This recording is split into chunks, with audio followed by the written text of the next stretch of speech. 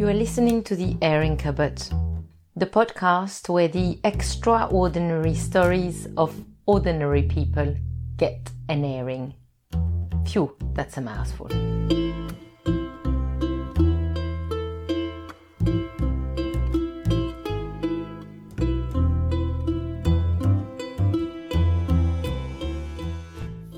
Hello and welcome back into The Airing Cupboard.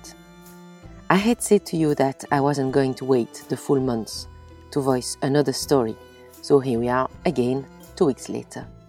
Warmer weather has arrived here in the UK, and it's just as well really because international travel seems less and less likely as the day pass, which leaves me here still unable to go across to Belgium and hug the people I love while the clock ticks and ticks. So instead, I travel in the Airing Cupboard with you all. I have looked a few days ago and you are lending me your sweet little ears from 75 countries. I really want to know who is in Ukraine or in Nepal or on the Cayman Islands. There is actually a big map of the world that hangs on the wall just out of my cupboard. And each time I step in there, I look at it, I scan it, I search for some of the cities you are listening from, and somehow it links me to you. The Airing Cupboard has just celebrated its 2nd birthday. When I sat in here 2 years ago and I told you the story of the little orange lady, which is my story, little did I know what a whirlwind it was all going to be. It has brought some very special people in my life. Some new friendships were formed. It has linked me to all of you. But most importantly, it seems to have created its own little community. And some of you are now in touch with each other. And that connection between yourselves was unforeseen and is a complete gift to me.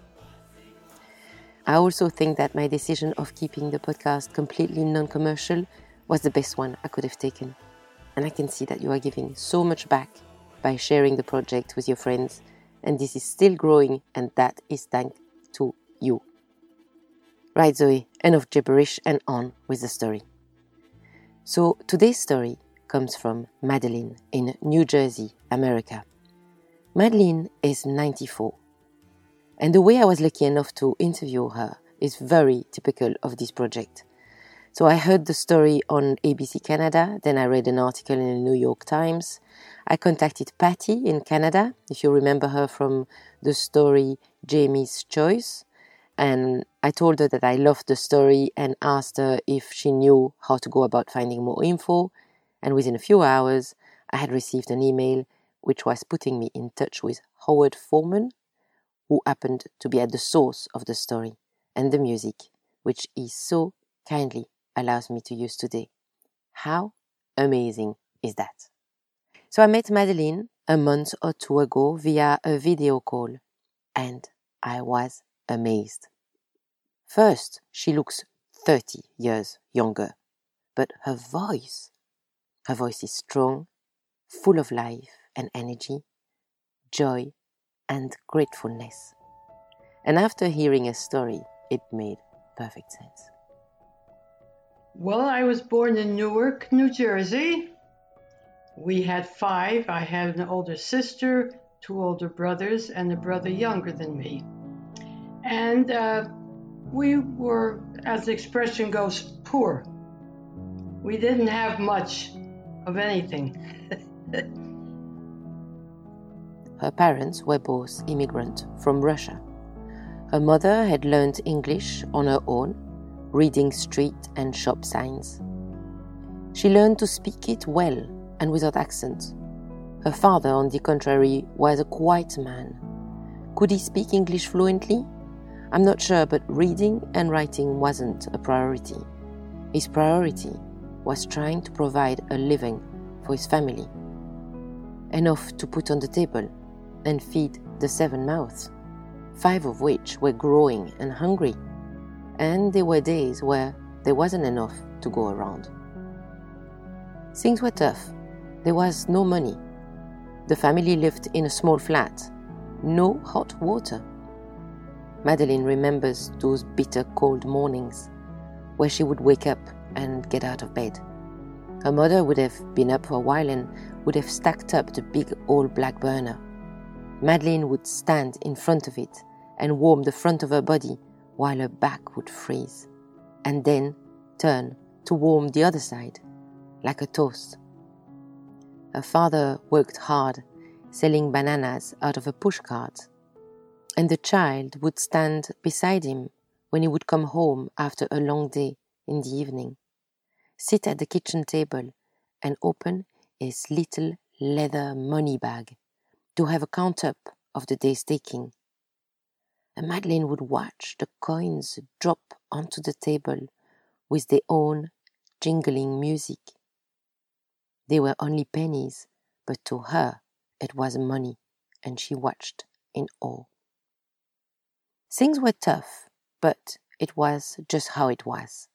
And it certainly didn't stop her ever doing the one thing she loved doing: singing. As a girl growing in the 30s, she was, like most of the girls of her age, admiring the talents of Judy Garland or Ella Fitzgerald. There was always a melody in the girl's heart, a tune hummed in her head, a few lyrics on her lips, and sometimes a good old song resonating in the rooms, the streets. She discovered that she could sing easily, naturally. And years later, she indeed found out that she had what we call the perfect pitch. And she had listened to her idols so much, she had absorbed their style.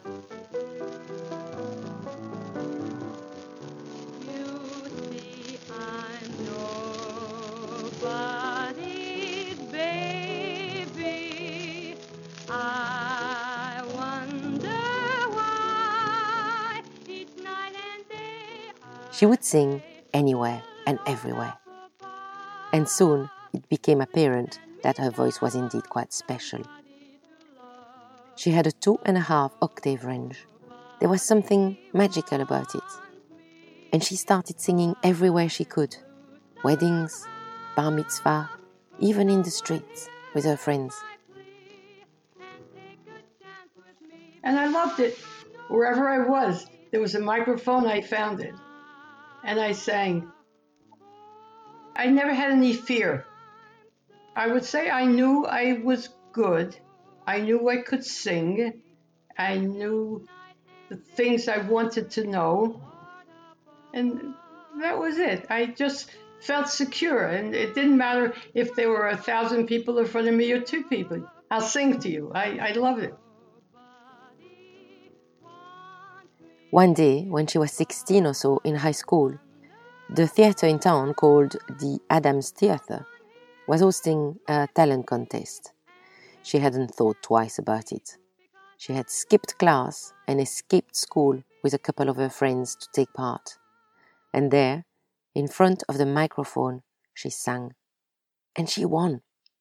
As she was leaving the theatre, the MC, the comedian Joey Adams, a very well-known man at the time, stopped her and told her she had a good voice. She ought to pursue a career in singing. I can only imagine how it felt for Madeline. Her dream of becoming a singer was almost within reach. Someone within the industry had recognized her talent and, for the very first time, was blowing in her sails. But to be a singer at that time, you had to travel, of course. You had to tour. You had to go to different cities to be seen and heard. And all of that was expensive, let alone the years spent at college beforehand to learn the skills. And the noise of the pennies dropping onto the kitchen table was never too far away. There were some issues in the family at the time, and really, they needed Madeline to help earn money, contribute to the household. And of course, that is just what she did. And instead of becoming a singer, she took a job as a secretary. She earned money that came to supplement what was coming out of the little leather bag, and she spent much time looking after her younger brother. Did she regret it? She certainly didn't voice it when I spoke to her. She just did what she had to do. The way the world was different, quite different. You did what you did, or that's it. You gotta take what the good and the bad and accept what you have to and just keep going. And I did. But she kept on singing, wherever she could, whenever she could. If there was a microphone, she would find it. And someone, somehow, must have loved her well. Because in 1946, she found herself walking into the Hertz studios. For a few dollars, the studios would record some 78 RPM records with the in-house band, and they would cut them there and then. She had no money. Someone must have paid for them.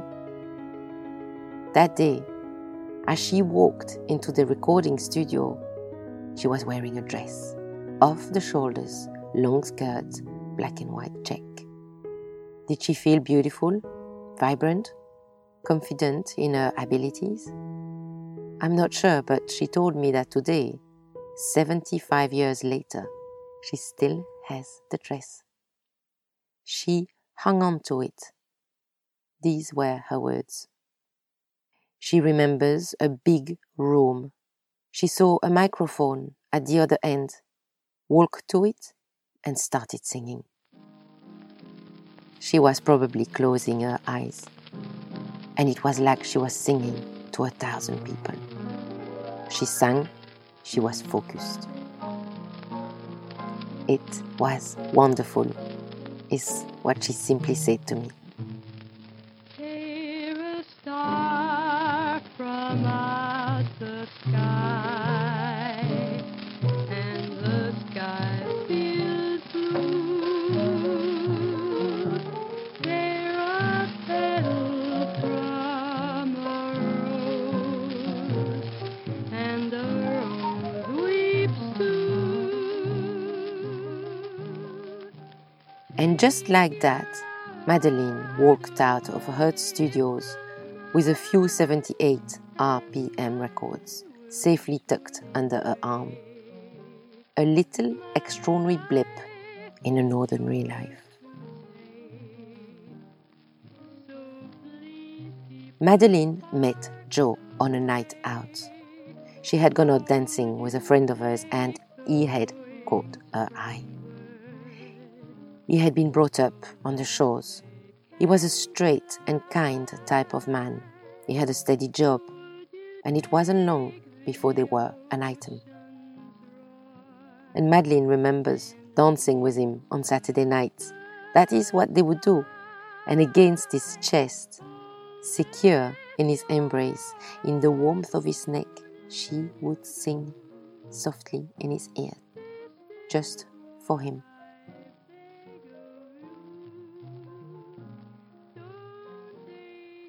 Two children were born, a boy and a girl, Glenn and Adrian, and 67 years of happy marriage went by. Madeline told me that her children weren't musical. They didn't play any instruments. They didn't sing. There was no music in the house. Just me, she said, and with no bitterness. But there was always a song, even if only in her heart, some days. At the beginning of lockdown, Madeline and her husband decided to downsize and move into an apartment, leaving behind the house which had harbored their family for 60 years. The house was too big, they didn't need all that room.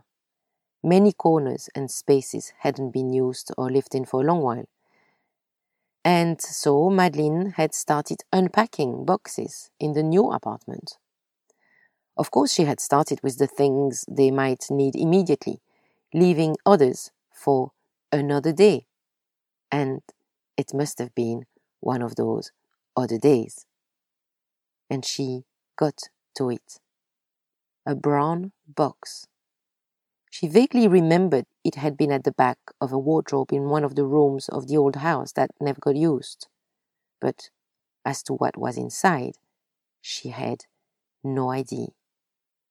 But somehow, there was maybe an intuition, as when she laid her hand on the box, her heart sped up just a bit. And she opened it. And there, safely tucked away and undamaged, was a stack of 78 RPM records, mysterious in their black lustre, their spiral grove speaking of another time, unrolling the past. And Madeline touched them. Her 1946 records. She hadn't laid eyes on them for more than 60 years. She phoned her son Glenn immediately.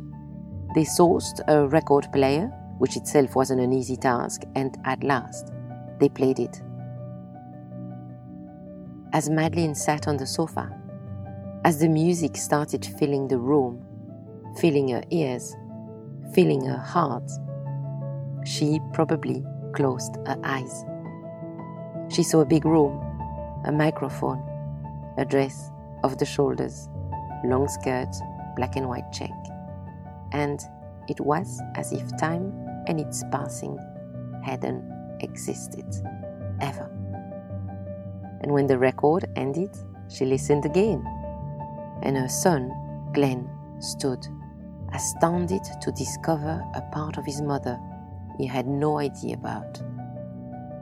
And I can only imagine that it must have been like discovering a new person, like seeing someone for the very first time, revealed in one of their mysteries.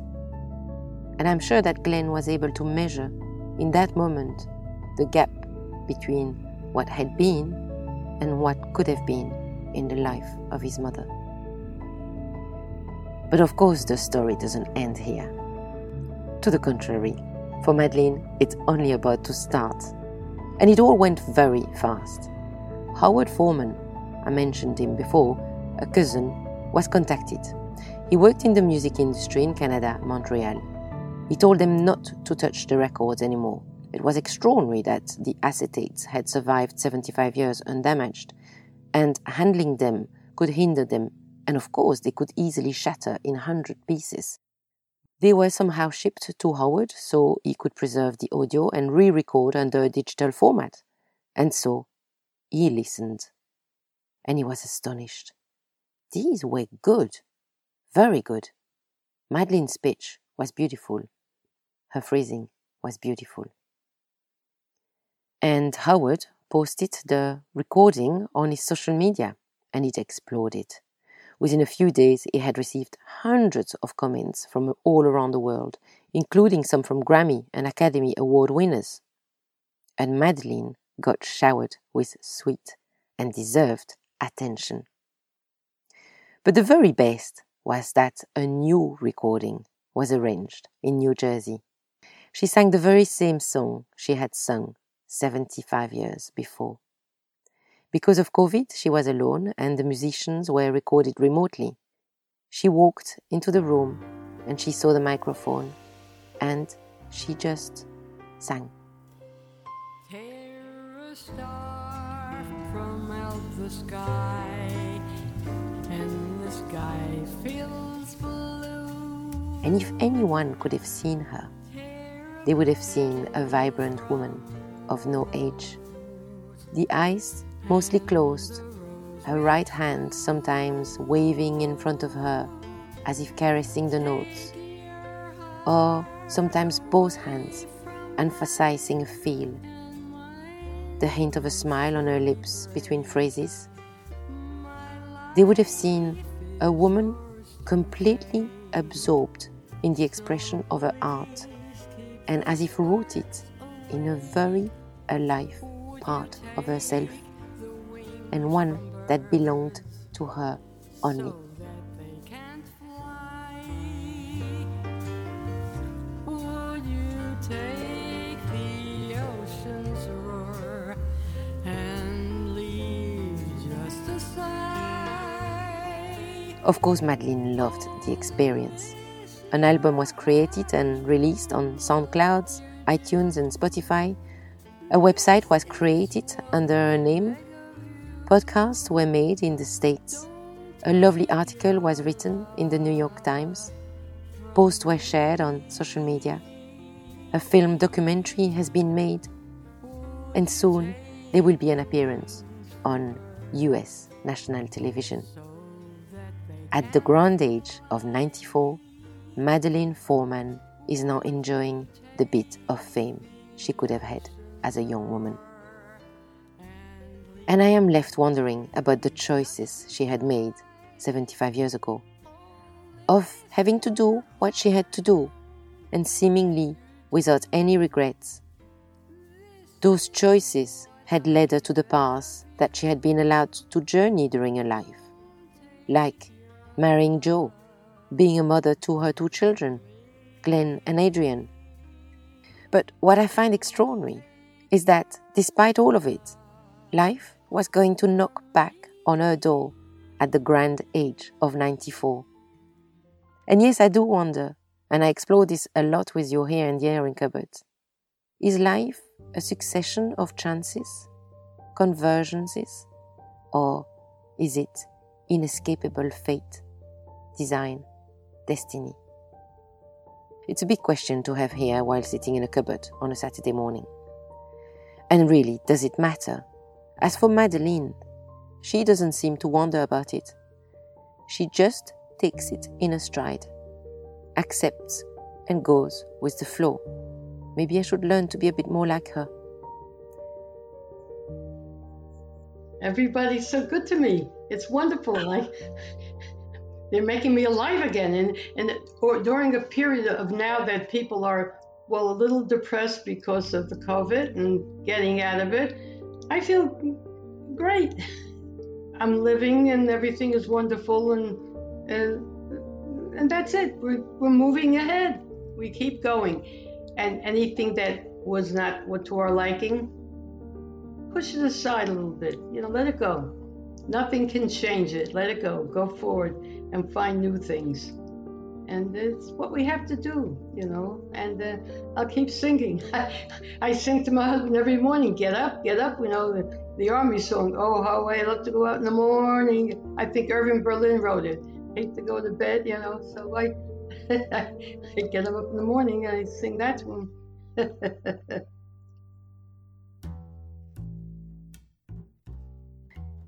Et voilà. I hope you have enjoyed Madeline's story. I have, from the very moment I first read about it. If you have, now you have one thing to do. And it is an important one. Go and follow her music. Share it. Make her big. Speak about her. But most importantly, just listen to it and enjoy. I did so myself, sitting in the warm evening with a glass of wine. It was bliss. So you will find Madeline's music on SoundCloud, Spotify and iTunes under Madeline Forman.